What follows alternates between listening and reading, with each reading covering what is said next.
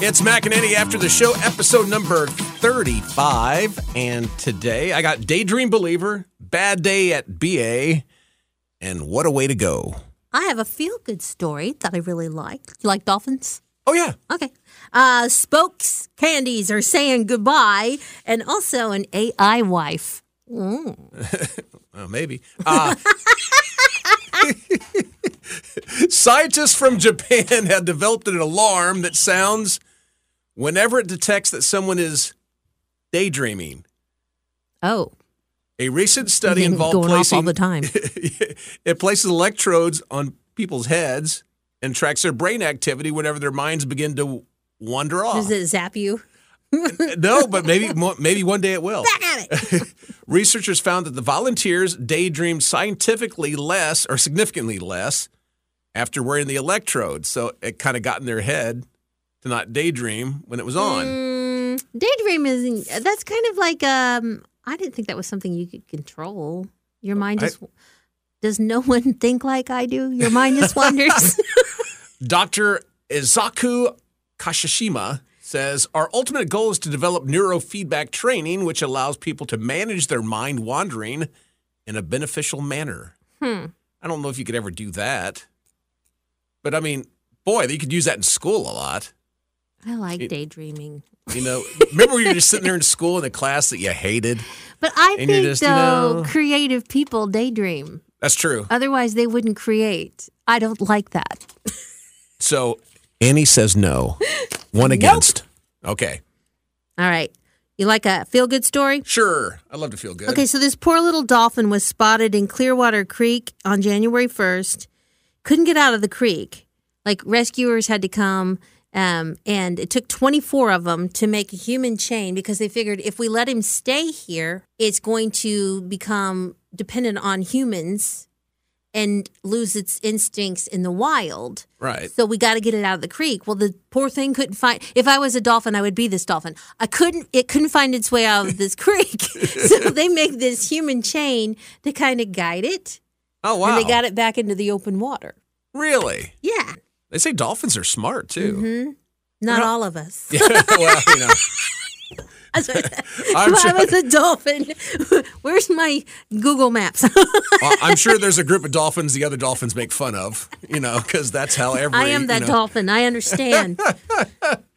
Okay, Dr. James Hamblin is, I had to Google him. He's 40-something years old now. Maybe he's 40 years old. Now, he says he has not showered in 12 years.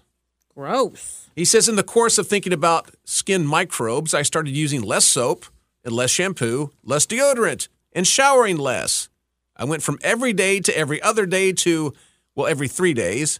And now I pretty much stopped altogether. Ew. He says, I was an oily, smelly beast before.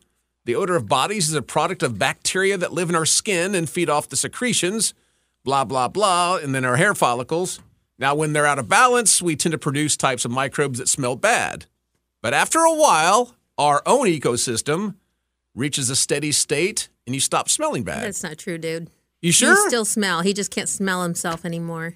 He says, I mean, you don't smell like rose water or Axe body spray, but you don't smell like BO either.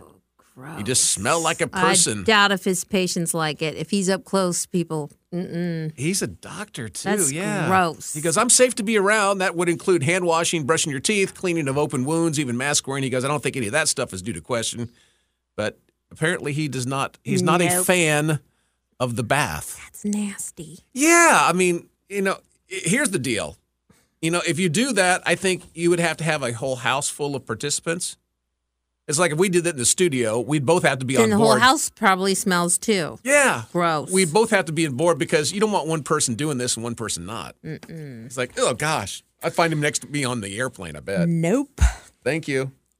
All right, so everybody likes, I thought we liked the M&M Spokes candies. Did they come out was the first time we saw the Spokes candies at a Super Bowl commercial maybe? It's a very good chance because a lot of that happens. those were always some of the funnier ones during Super Bowl. Yeah. So I don't remember. But anyway, the company's going a whole different direction. They're going to lay off the Spokes candies.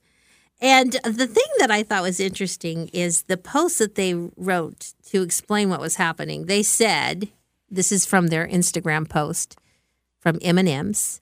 In the last year, we've made some changes to our beloved Spokes candies. We weren't sure if anyone would notice, and we definitely didn't think it would break the internet. But now we get it. Even a candy's shoes can be polarizing, which was the last thing M&M's wanted since we're all about bringing people together. So that's the post from Instagram.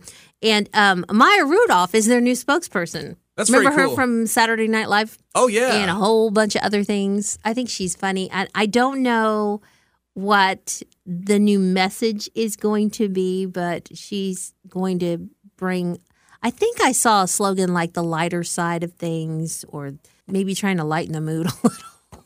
Yeah. It is ridiculous that cartoon M&Ms could set people off, but everybody's triggered by everything now. So, well, I know the green M&M, it was supposedly a female. She used to wear high heels, and then they put her in that's sneakers. what this is.